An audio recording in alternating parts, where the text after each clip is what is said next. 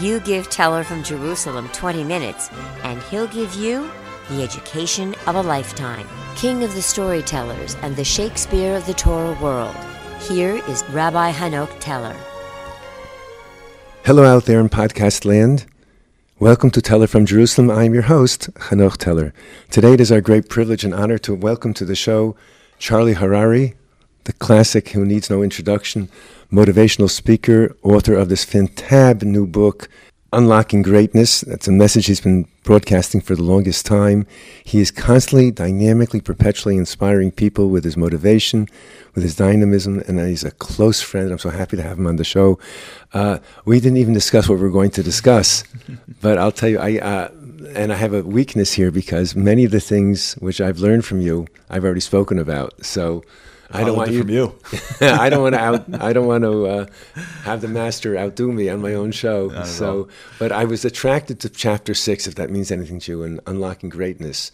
The idea of when you're selfish, you're not serving yourself. Mm-hmm. You're serving everyone but yourself.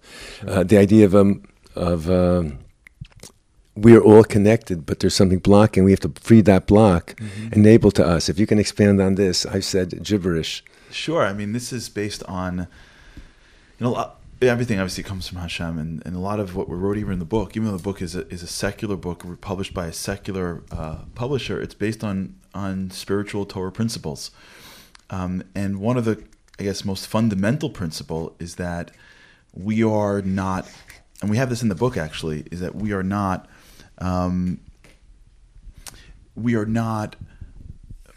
bodies, we're souls. Now we are a soul having with sort of a physical cover, not a body with a spiritual interior, if you will. So the core, the essential aspect of who we are really is our spirituality. Now that's an important distinction in life, because if you understand who you really are, you'll know what you need to do to serve that part of you so that you get the full level of satisfaction in life. So if we were bodies that walked around with a little bit of a spiritual touch, really the goal of life would be accumulation of things and satisfaction and comforts. And a lot of people live this way. But if we really are souls that happen to be in a covering called a body, we need to find different things to satisfy us. But also that means that a lot of things that the physical world offers us is counterintuitive to our level of satisfaction when we engage in it. So the physical world may sell us something that we assume will give us pleasure, but that never actually does. For example? Enormous amounts of food, comfort, and money. If you look at people that have mastered those three things, they are not any more satisfied than those that have measures of less. We live in a world where the messages that keep on hitting us are very physical, material messages, mostly because you can sell materialism. You can package and produce materialism. And so the more you believe that you need it for self-satisfaction, the more you're going to go out and spend your money on it, the more someone else will be able to make a living off it. Just fine. I'm not knocking society. I'm just stating what a consumer-based society is like to a human being. You don't find people at the top of materialism a magnitude happier, but like life satisfied, deep satisfied, happier than those that are lower than them.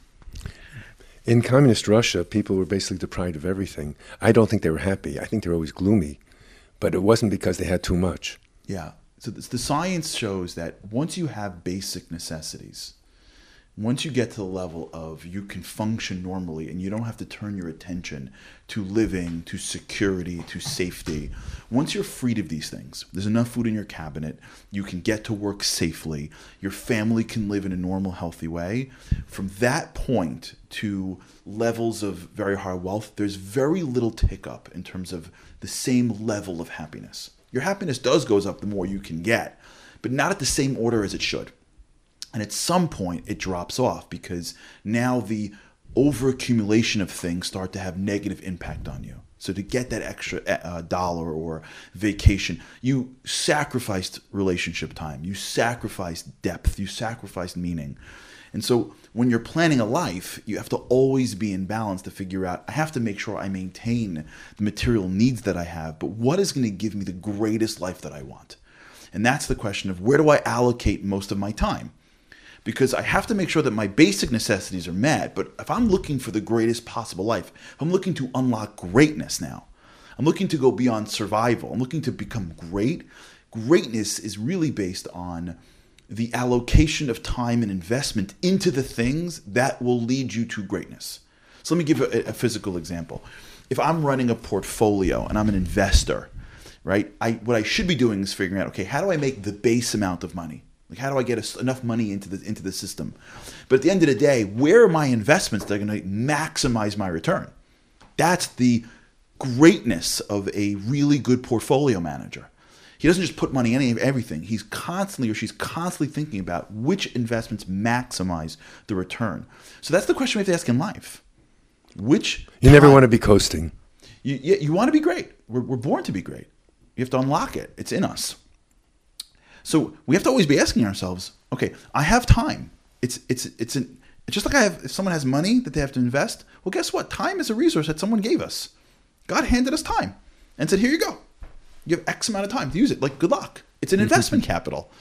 We have to wake up in the morning and just be like, okay, where do I put it? We don't just wake up in the morning and like, all right, I hope the day goes well. And like, year, day to week to month, time flies by. What does that mean, time flies by? Does money fly by? You go look at your bank account and go, oh, wow, I had $1,000 yesterday. Like, oh, look at this. It's 900. That's cool. What is that? Well, people do that with time. Oh, wow, I can't believe it's spring. What do you mean you can't believe it's spring? Where did winter go? I don't know. What do you mean you don't know? Someone knocks out your bank account, you're like, that's cool. It's an investment of time. God gave us time. We have to figure out where to allocate that time. Where you allocate your time is where your greatness is going to come or not going to come. So here's the secret. All that you want in life, you already have. It just isn't manifest in the way that you think. Because all that you really want in life is an aspect, a relationship with things that are deeper than this world. We're built we have substance that's deeper than the physical world. It's called the spiritual world. The divine, God, and here we speak about it, unified energy. God sometimes is a term that people have all their preconceived notions to. So let's talk about it as an energy source, unified, intelligent energy. It's in everything. It's everywhere. And it's in us. It's a part of us. Our ability to connect to that is what gives us life satisfaction in a way that nothing physical can compare to. So if you can connect and you can manifest and you can express the divine energy that you have, if you can tap into that energy, the feeling you get from tapping into that energy feels greater than anything the material can do, because that's closer to who you are. You have a body, you are a soul. If the closer you get to who you are, the greater it feels. Now, things that are self-focused usually are serving the body. Things that are selfless usually are serving the soul. When we put on the glasses of, I need to satisfy the soul that I have, the spiritual aspects of me, usually the activities are different than when we need to satisfy the physical aspects of me. And it's counterintuitive. And so when I give you... Counterintuitive, you mean as far as, I think as long as I'm serving myself, it'll make me happier. Yeah, because we were grown. We were created that. We're conditioned that way by society. Again, I'm not knocking. That's what a Western consumer society is doing. They're trying to get us to go out and do things for ourselves, buy things, and as we are focused in on what I can accumulate and what I can get, it's a very self-focused way of looking at this world. So, for example, try this out. I have this in the book.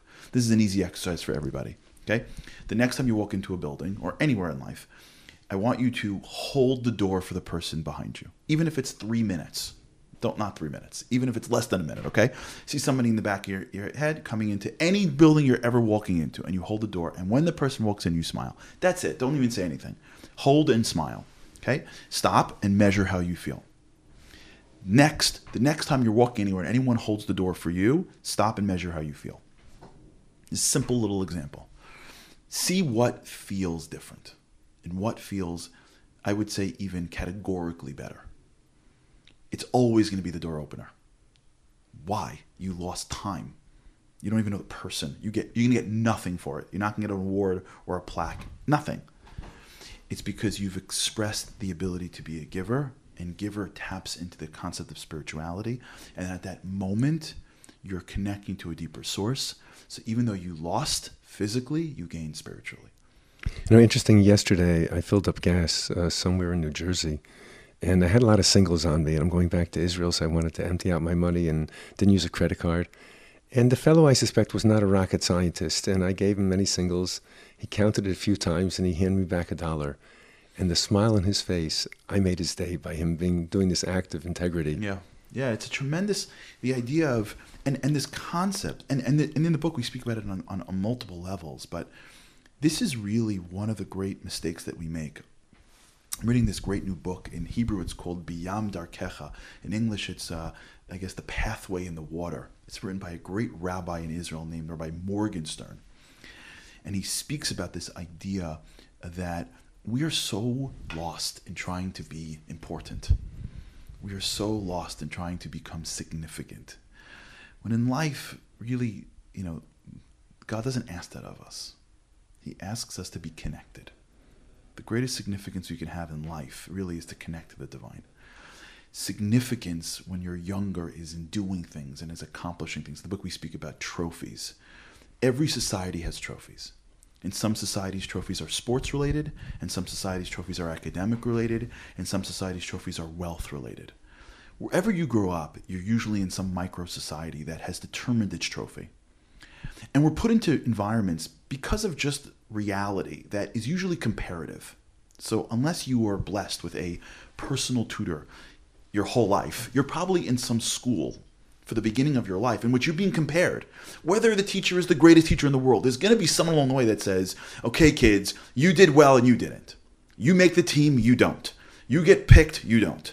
And even if it's not school, friends, I'm picking you, I like you.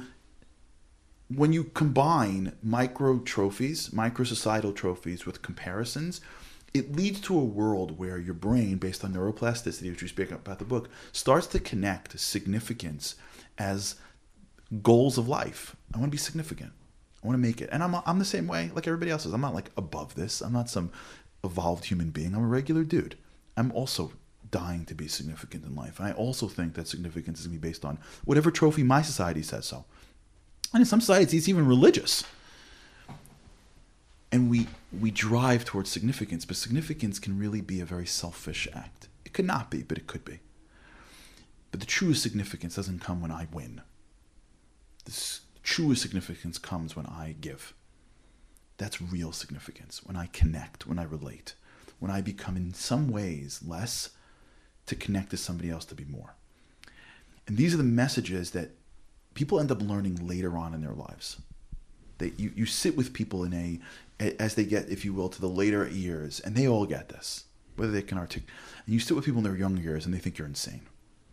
And if there's a way for the younger years to learn what the older years knows, even though that's very hard, which is what really information is supposed to be doing, it's supposed to bridge the gap of experience, we end up creating much deeper, richer lives. And even when you get whatever you're supposed to get physically, it comes in a different way. It comes in a much more enjoyable way in a spiritual sense. So, okay, it's not going to be, I think, too hard for you to weave this in, but I was so enthralled in the book where you have the story of the hockey team where the United States had the upset victory. Oh, yeah. I have that in my movie, Do You Believe in Miracles? Yeah. But could you relate to that and connect it for us? Yeah, for sure. That to me was one of the most important sports moments. So basically in 1980, the United States sent a bunch of college kids to play the greatest team on Earth, and maybe even in Olympic history, the Russian hockey team. Now, just to give you a sense, the Russians had come in earlier than the Olympics and played, I believe, NHL All-Stars or one of the top NHL teams.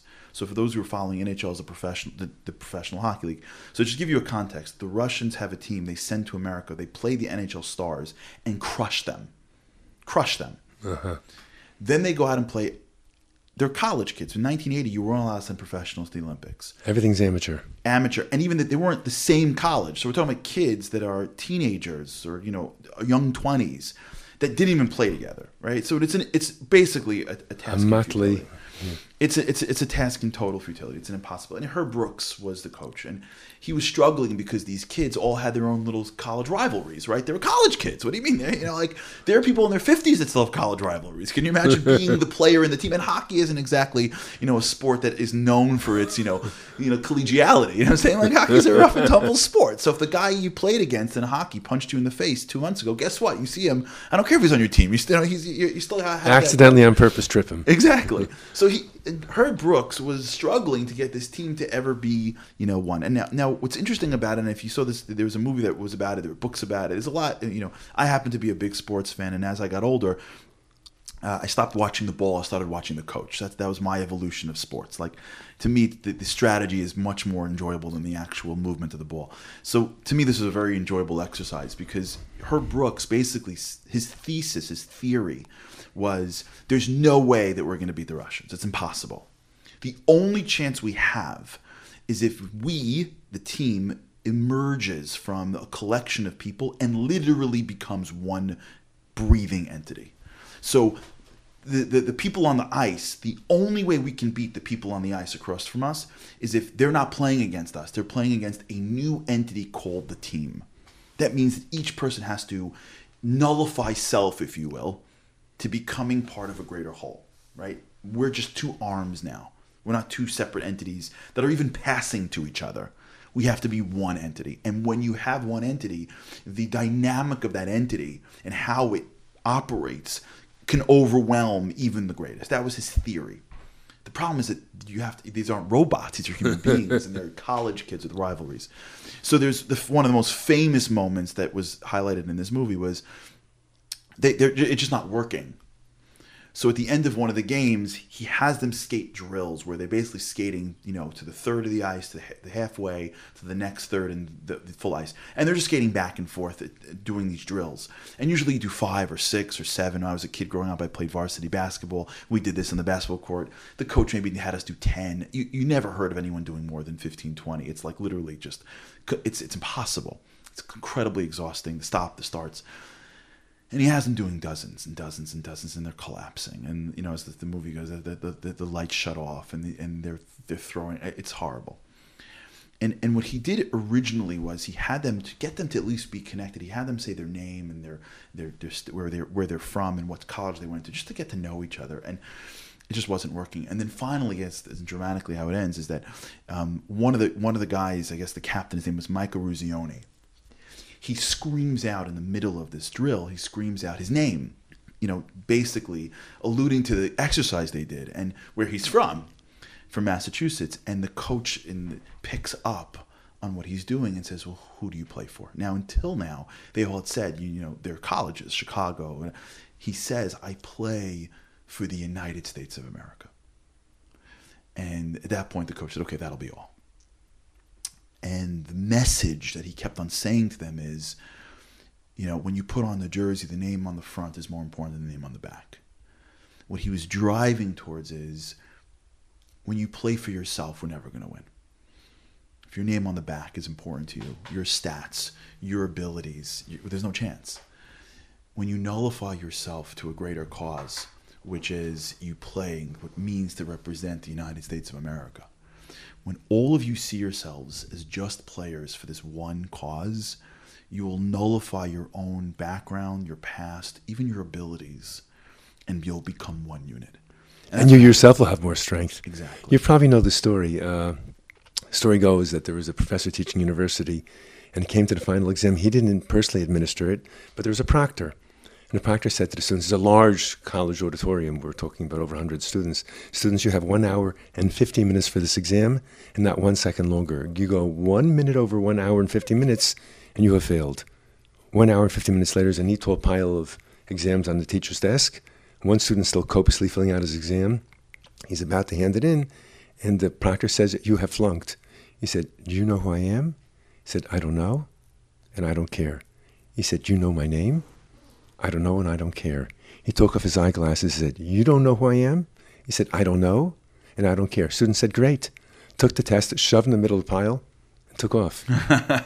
That's the power of unity. Yeah. That's why we try and pray with a group together, because when you're by yourself, you're all exposed and naked, but when the power of a group is so much stronger. And what you said a minute ago really is the point, which is, and this is a hard thing for us to get. I don't fully get it, and it's very hard. And if you meet someone that fully gets this, if you meet someone that fully gets this, that's the people that you have to spend time around.